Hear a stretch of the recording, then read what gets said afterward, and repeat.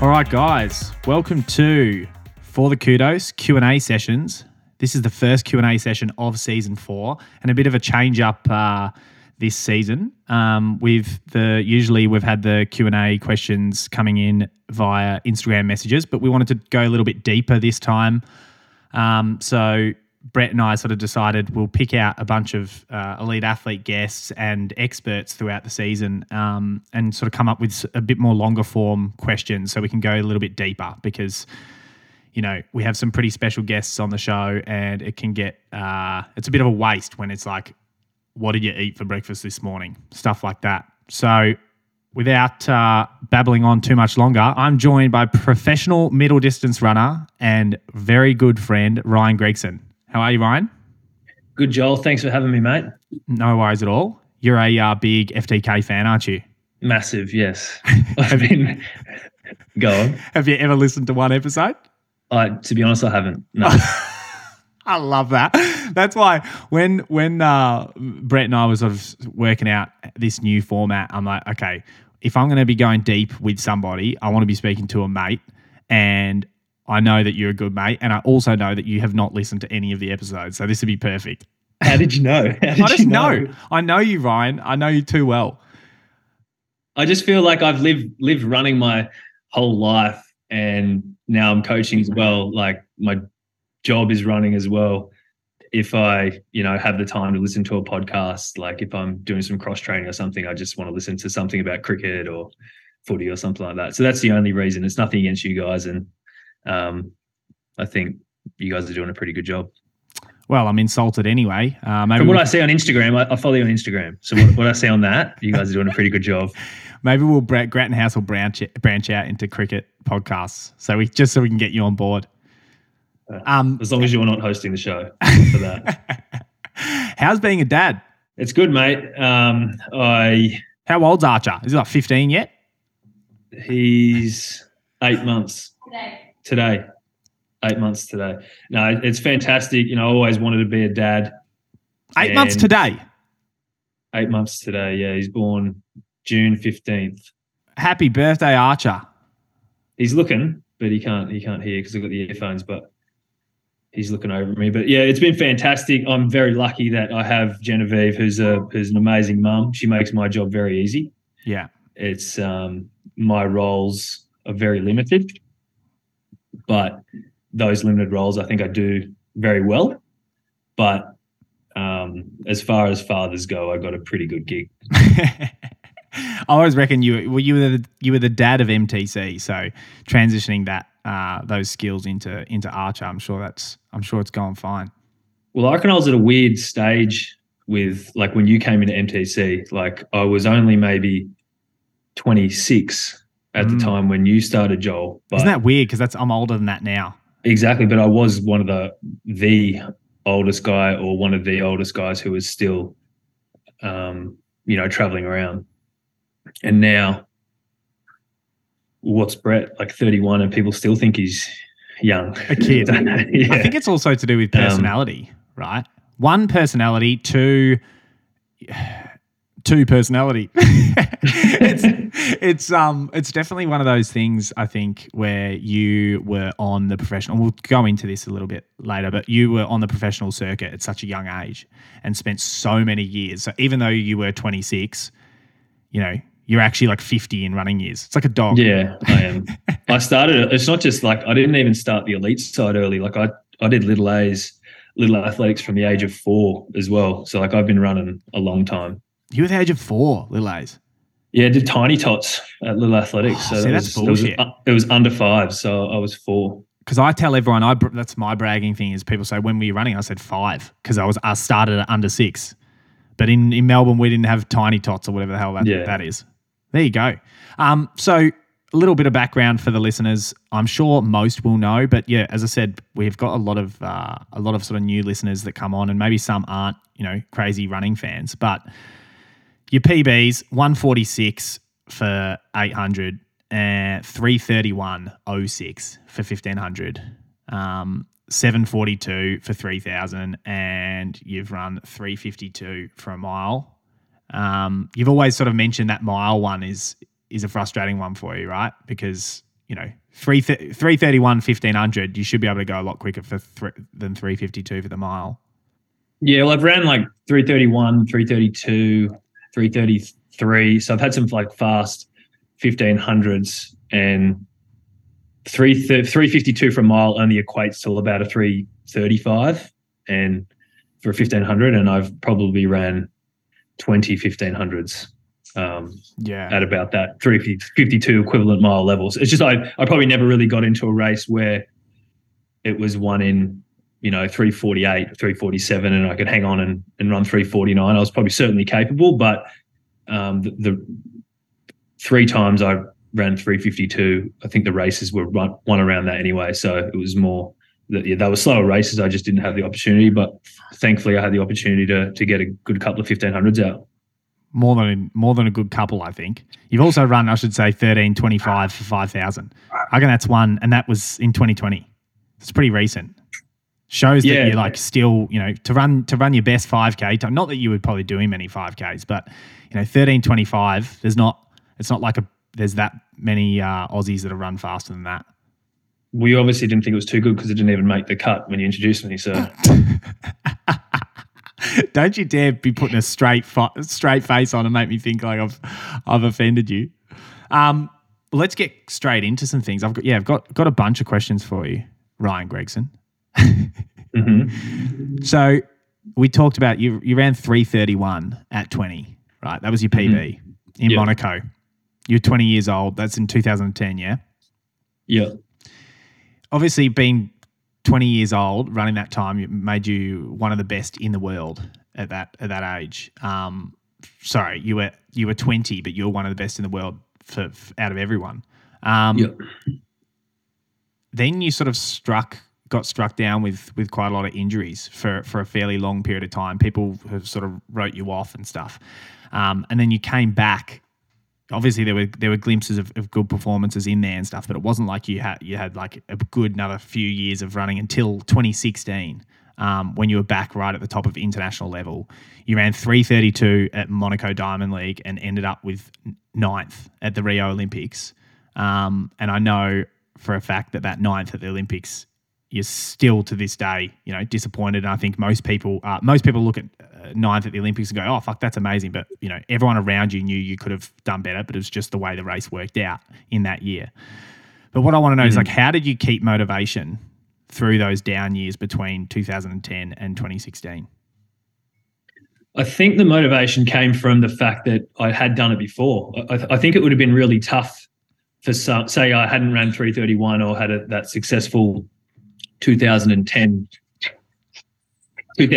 season, and then I just had those 5 years of injuries. That would have been really tough to stay motivated because I would never have had a taste of what it was like at the top. And that was, I think, the biggest reason why I see it as easy for me to come back, even though it took so long, was that I knew how good it was. I knew how good the feeling was.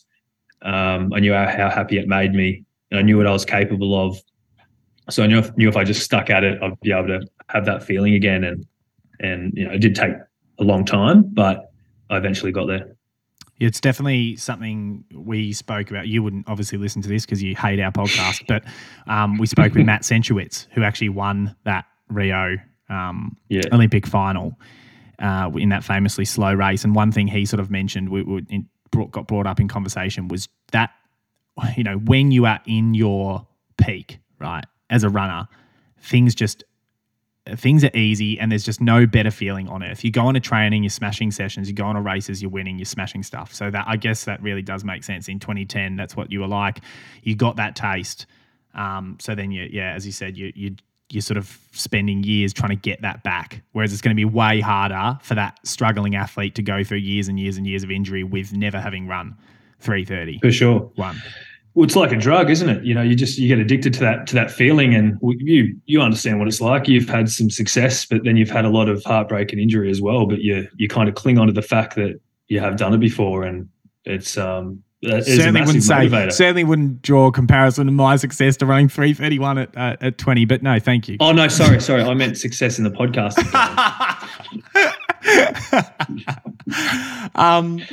So I'm sorry, but to touch on like you say, how easy and how things are great in the, when you are having a purple patch. Contrary to that, that's what's so tough in times where everything's going bad is once you get one injury, it's so easy to get injured again. And that's why I had this 4.5, 5 years of just constant snowball effect of injuries, because I'd get an injury in, let's say October. Yeah. I'd be injured for a few months. I'd get back running February, run for 3 months, get strong, qualify for the championship in, say, May, because I obviously had natural talent. So I was able to run at least like a 3:36 by May, qualify, and I'd be broken down by July again for the championship. So the championship's always poor because I was like building a house with, no foundation. And then it was just that cycle again. And what I wish I had done in one of those years was just say, like, even if you can qualify for the championship the next year, just don't do it.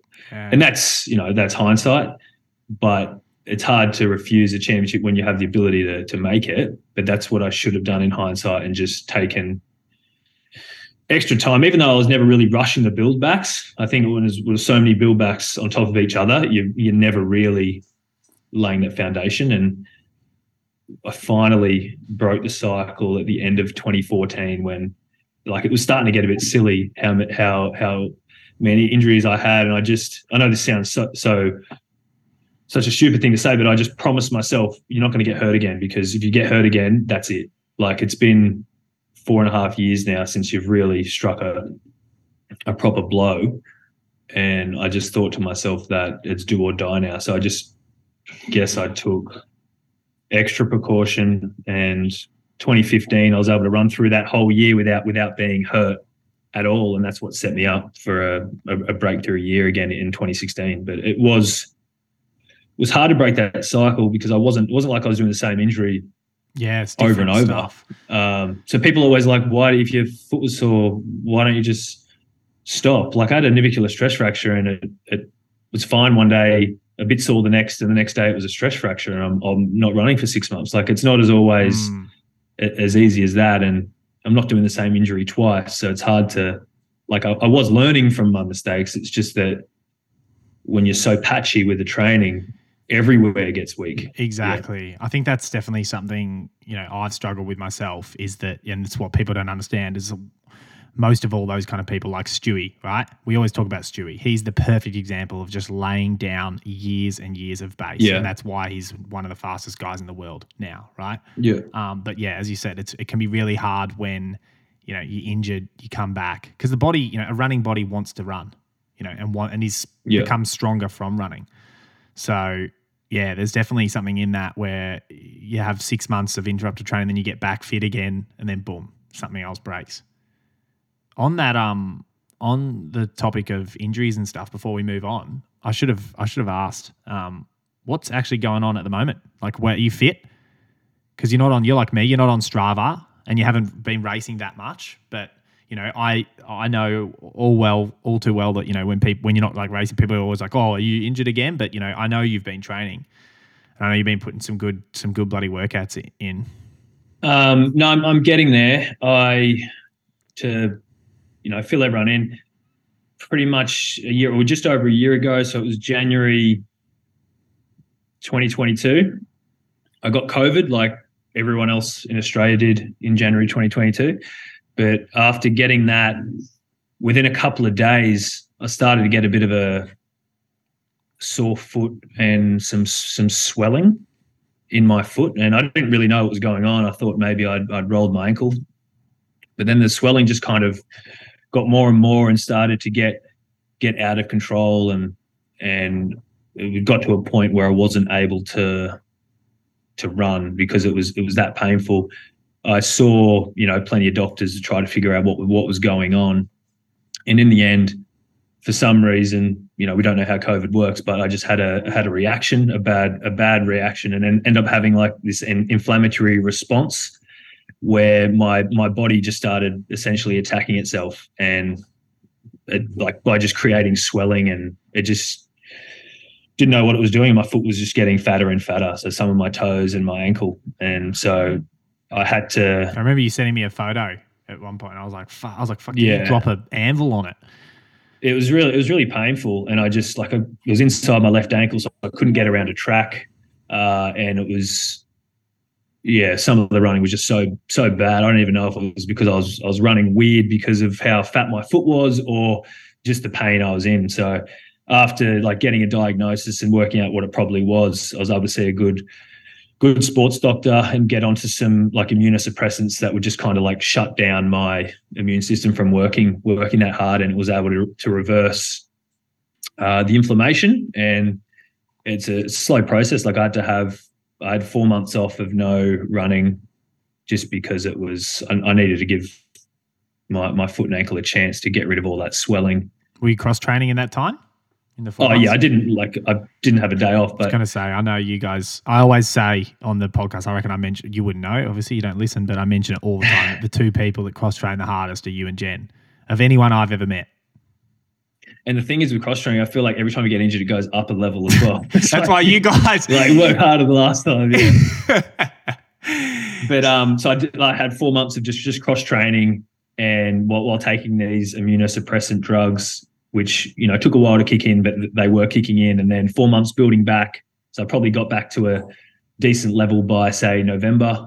Maybe I was back up to say 120 kilometers a week by then, and can say a year on now, I've even though that's a very long time, I've in a position now where it's almost back to where it was. So it's unfortunate.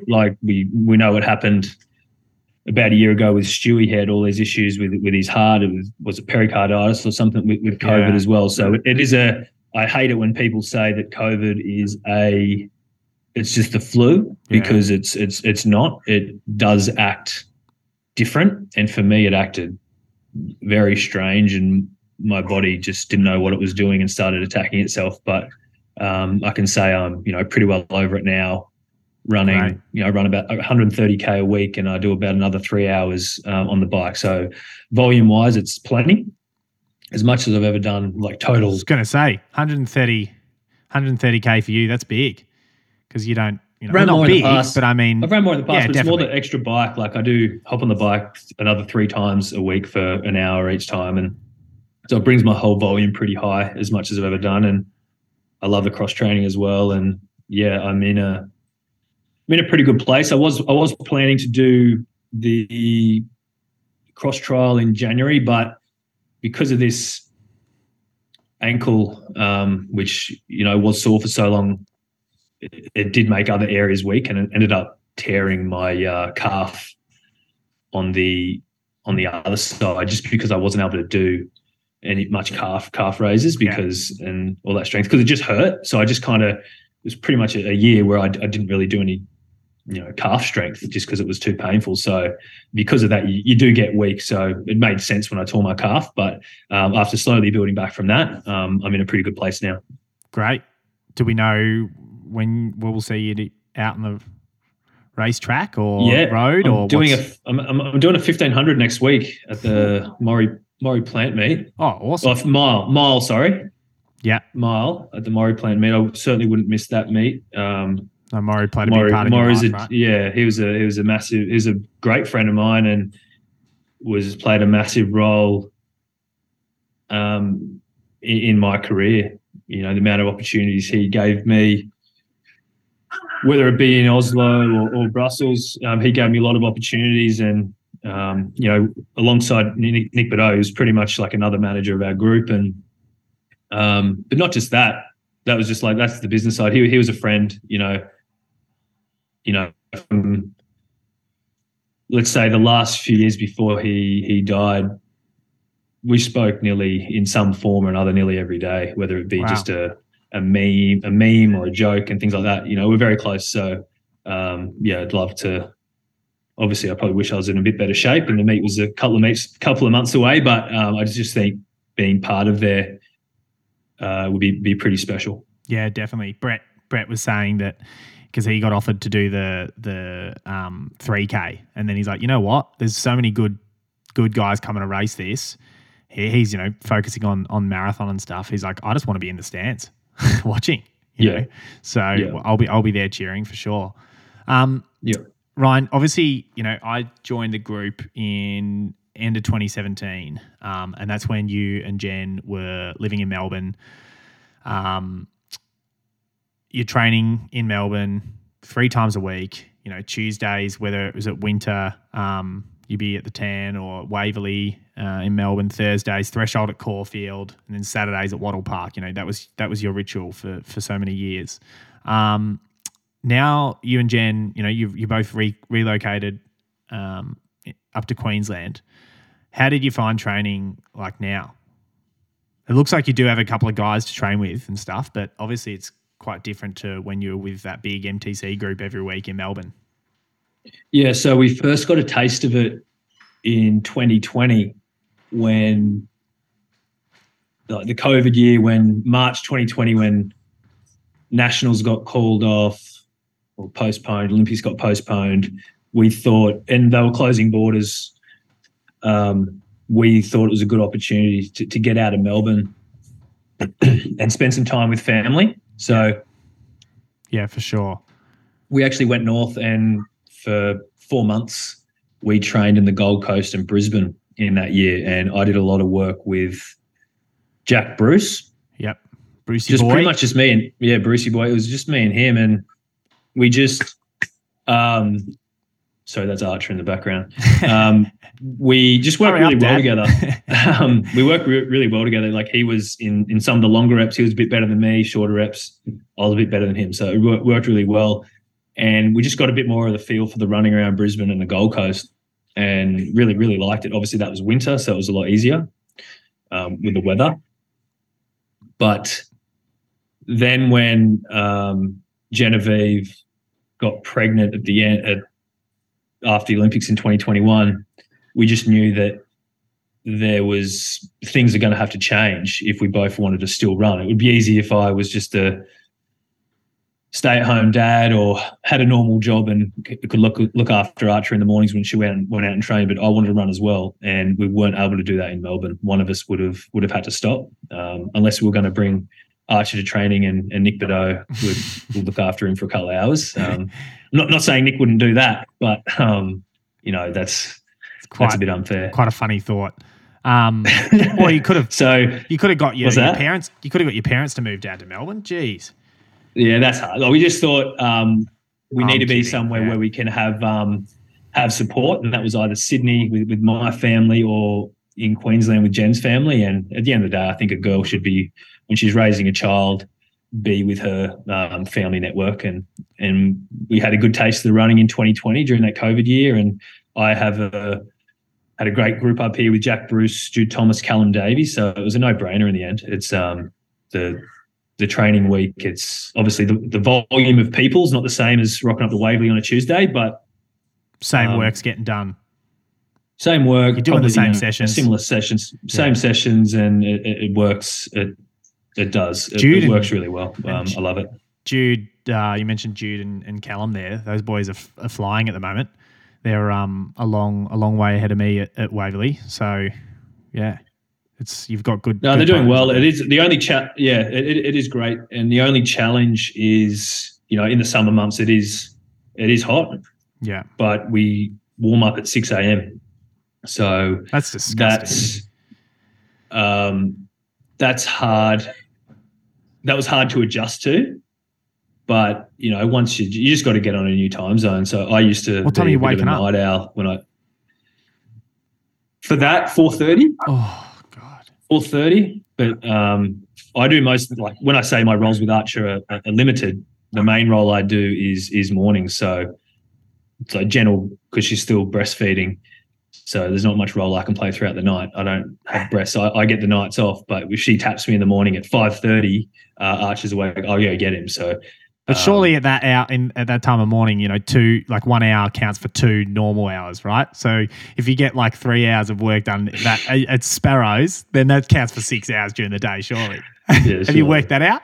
No, I haven't worked that out. I don't think is there any truth in that? No, there's zero truth in that. So I try to be lights out by, say, 9:30. So that's all changed. That is a new Ryan Gregson. Not Yeah. me and you sending each other weird Reddit links at 11 o'clock at Falls Creek and stuff. Exactly like tonight. Genevieve and I are going out for a Valentine's Day dinner. Yeah. And our reservation's at 5 p.m. Oh no! That's that is the stuff of nightmares. And that'll be a bit late. That'll be a bit late because like Archie will be like need to be asleep at like 6:30, and then it's like it's just starting to creep into sleeping hours. So it's obviously changed, but you just got to get on a different time zone. And winter's fine though. Winter's great because it's like 20 degrees every day, 22 degrees. It's perfect for running. But just those summer months, you just got to make an adjustment, and then it's fine. Like the weather's really nice early in the morning here. Yeah, for sure. You just have to make the adjustment. I suppose being a dad is first priority, right? Sleeping in comes second. I would hope. So you mentioned you're racing the mile at the Maury Plant meet next week. There's been a lot of talk that you are moving to the longer distances. Can you elaborate on that? At some stage, yeah, for sure. Before I'm done with running, which I hope is a long way away, I want to experience everything that the sport's got to offer. When it was about a year ago and I had this ankle issue when I was struggling to get around a track, like I essentially couldn't turn left. I thought, well, what event do you not turn left? And that's road racing. So I was doing. I've turned left in plenty of road races, mate. Yeah, but it's not left like every 100 meters. No, it's not. I just figured that it might have to be stuff on the road, and because I was doing all my training once I got back after this ankle issue. I was doing all my training just on a straight trail, and it was my ankle was holding together really well. So it just made me think, maybe I have to. And yeah, my head's still there. I'd love to do it, but before I do anything, I just need to be a competitive runner again. Even if I run good at 5, 10, half marathon, at the end of the day, my strength is what I was able to do at 1500. I know I can't just turn into a 350, 1500 runner and expect to be good at longer stuff. I need to be good at everything. That's the way I see it, because I can't forget what my strength is. So my first priority is be competitive again, and over the 15. Yeah, I don't care what distance it is, to be honest. It's just I've been that long out of the game with this issue. I pretty much lost last year. I just need to get back and be competitive, and I think things will decide themselves. But eventually, one day, when I'm consider myself in good shape again, I would for sure love to run a marathon.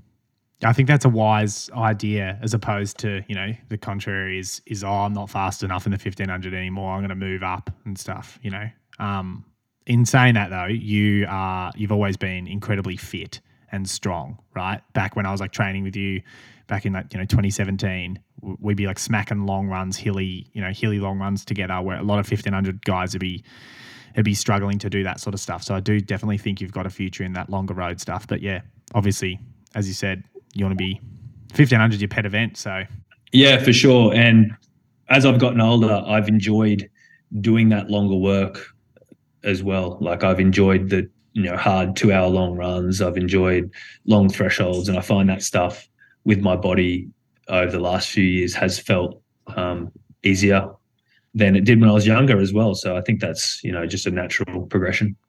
Yeah, for sure. Talking about natural progressions, obviously you started Gregson running. Was it last year you launched that, or the year before? October 2021 we launched Gregson running. Yeah. When in your running career did you feel like you wanted to coach? Like, was it something that was always there that, because when I was in 2017 and, starting out with MTC, I definitely looked up to you as like a mentor, and, I'd come to you for advice and stuff like that with certain things. And I was never racing at the level that, you had, but you still gave me the time. And I suppose that sort of, sparked like a strong friendship between us. So you always definitely had those values. Would you say that then, you wanted to, you always wanted to coach, or was it just something that happened later in your career? No, Genevieve and I always wanted to do it. We always wanted to coach and have Gregson running. We even thought the name was obvious, the name of what we'd call our coaching company, like well in advance. I was always, if you're trying to run professionally, you probably can't do too many things. And my secondary thing was always, for a lot of my career, was doing uni, which is very slow. I think I took 13 years or 12 years to complete a basic marketing degree, which should have been 3 years. That took a lot 12 of athletes years. do that though. Yeah. So that was always like my secondary thing. If I had a bit of spare time, I'd do that. When COVID happened in 2020, I thought, we won't be traveling as much this year. I'll have more time on my hands. I will do more subjects, get the uni out of the way. And I did that. So I was fully done university by the end of November 2020. And then Jen and I had a chat and just thought, now's probably a really good time. So we'd launch at the end of the next track season. So we wanted to launch it after the 2021 Olympics. And it just took 10 months to kind of develop his business plan and work out exactly what we wanted to do, get everything set up. And then we launched October 2021. And now we're over a year in, 18 months in, and it's been a great decision.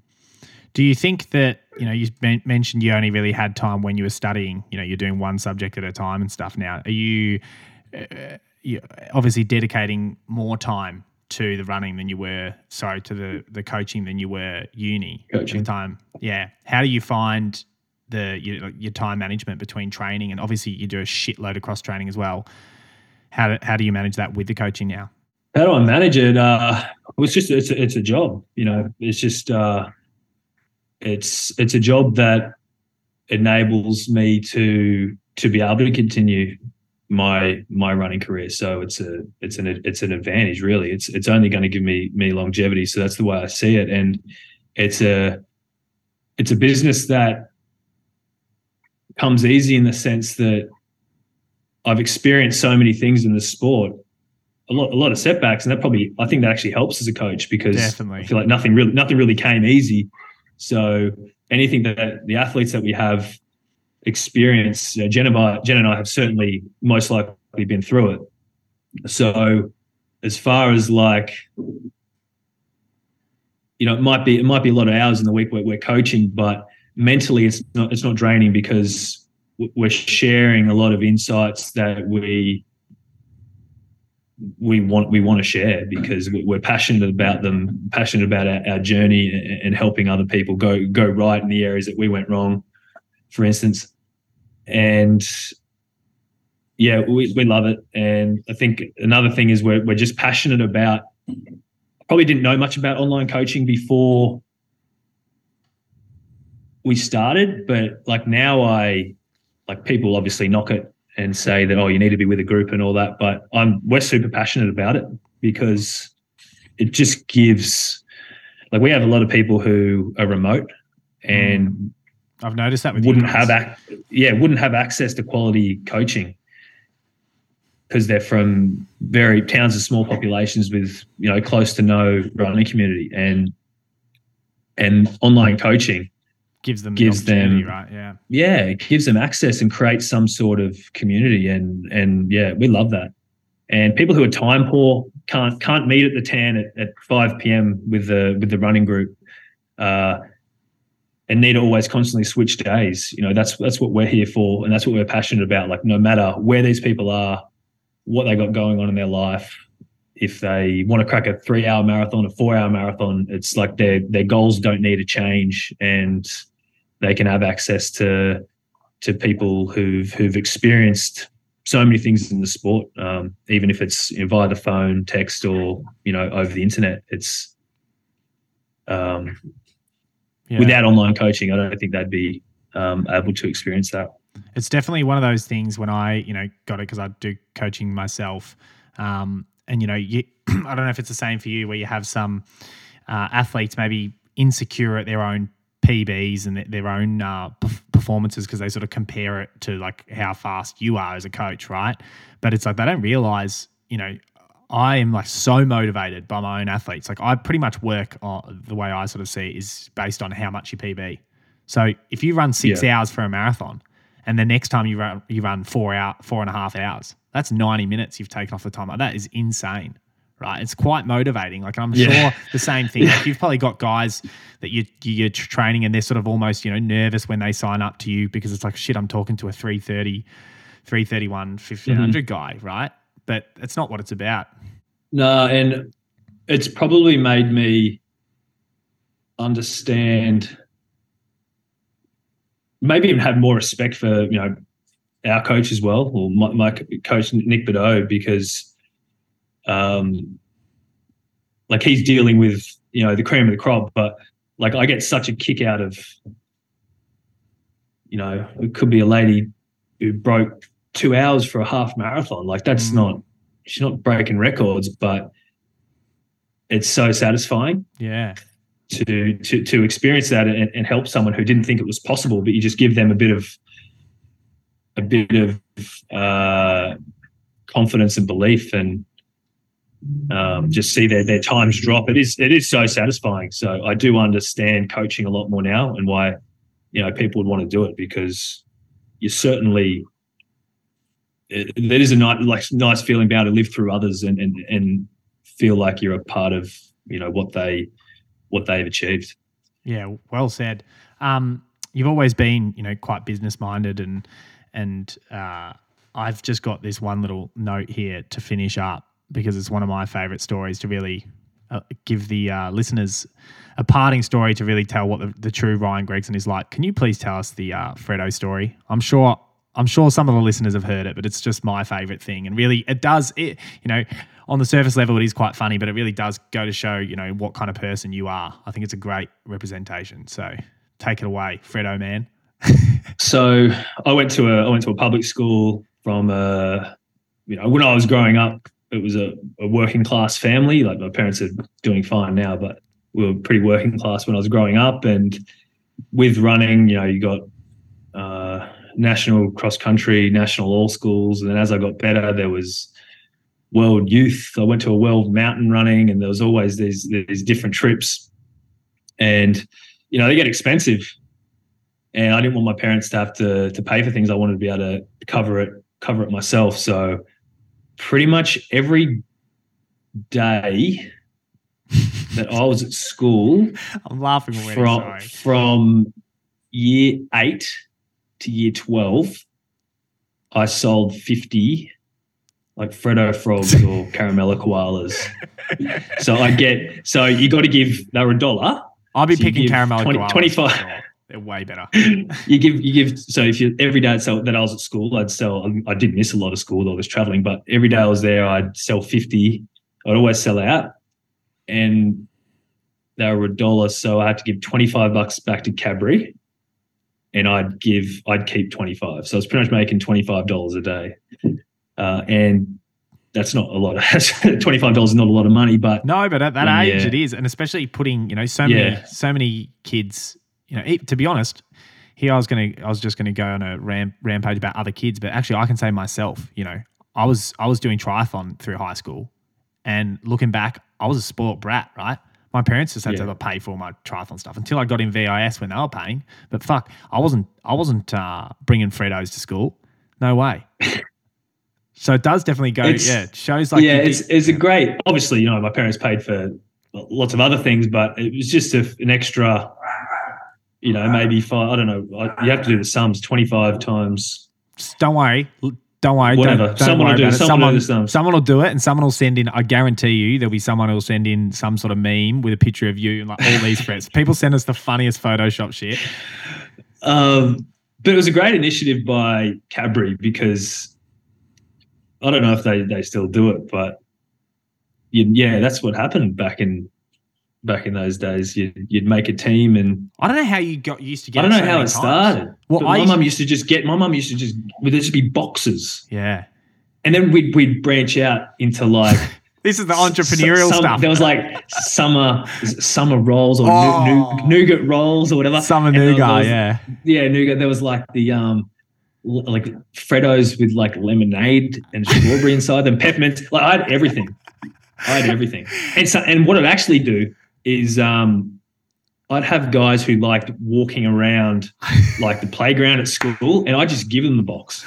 I'd give them the box and they'd walk around and do it. By the end, I just left the chocolates there. Like maybe the first couple of weeks, I'd have to actually walk around and actually see if anyone wants a chocolate. But in the end, I just used to set the box in front of my seat at school, and everyone would just come and just like throw $1 in and take a Freddo. Like, and so I was allowed. Essentially, I'm taking money from the school because it's money that kids would have otherwise spent at the canteen. Yeah, but the principal, great man, I think his name was a doctor actually, Dr. Bailey. I don't know what he had a doctorate in, but he loved me, and he just thought it's a positive thing. It means I can travel around, and it means the school doesn't have to do any other fundraisers or anything like that. So he just saw it as a win-win. But there were certainly other like teachers who had their noses out of the joint.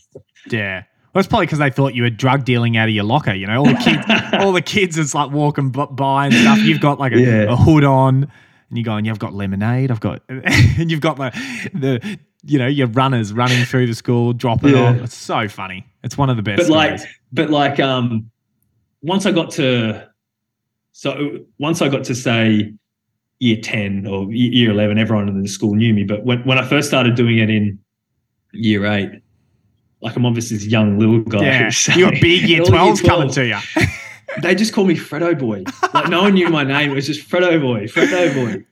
And then obviously as I started running better, people used to know who I was and what I was doing it for. But I remember, I started a new school in like year 8, and everyone would just say, "Oi, Freddo Boy, give us a chocolate." And then the older kids initially, it was like hard because they tried to be like, "Oh, I'll do an IOU." Yeah. And like obviously I figured out pretty quickly that never worked. You're not going back to like a year 8, going up to the year 12 locker section going, hang on, boys. I've got, Jason, you owe 4 strawberry field. Yeah. Braden, you're on 6 lemonade field. Hand it over. You just get your head kicked in. Oh, that's awesome.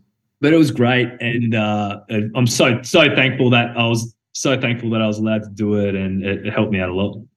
Well, Ryan, thank you so much for that. This has been a great chat. As I said, I mentioned earlier on, this is, a new format of Q&A as opposed to just like throwing a bunch of rapid fire questions from our listeners out. I wanted to use you as the first person, and I think this has been super successful, and the listeners are going to love it. Thanks. And this might be the first episode I listen to when I listen to it back. Oh, you like listening to your own voice, do you? That wouldn't surprise me. I can't. Honestly, no, don't lie. You know I would hate that.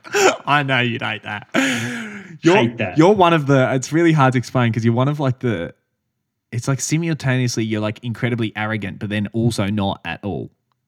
Right? I've always said that about you. Like you're not you're very confident and sure of yourself, but then none of that sort of like self-obsession sort of things come out in you at all. You're the opposite in that way. It's interesting. That's why I like you, Ryan. What do you like? How would you sum you up? Hey, I'm hosting this. I'm asking the questions, Buster. All right, mate. Thanks for having me anytime. And yeah, I hope to see you soon. I miss you, mate. Tell Jen she's on the next one. I miss you too. Great. Thanks, mate.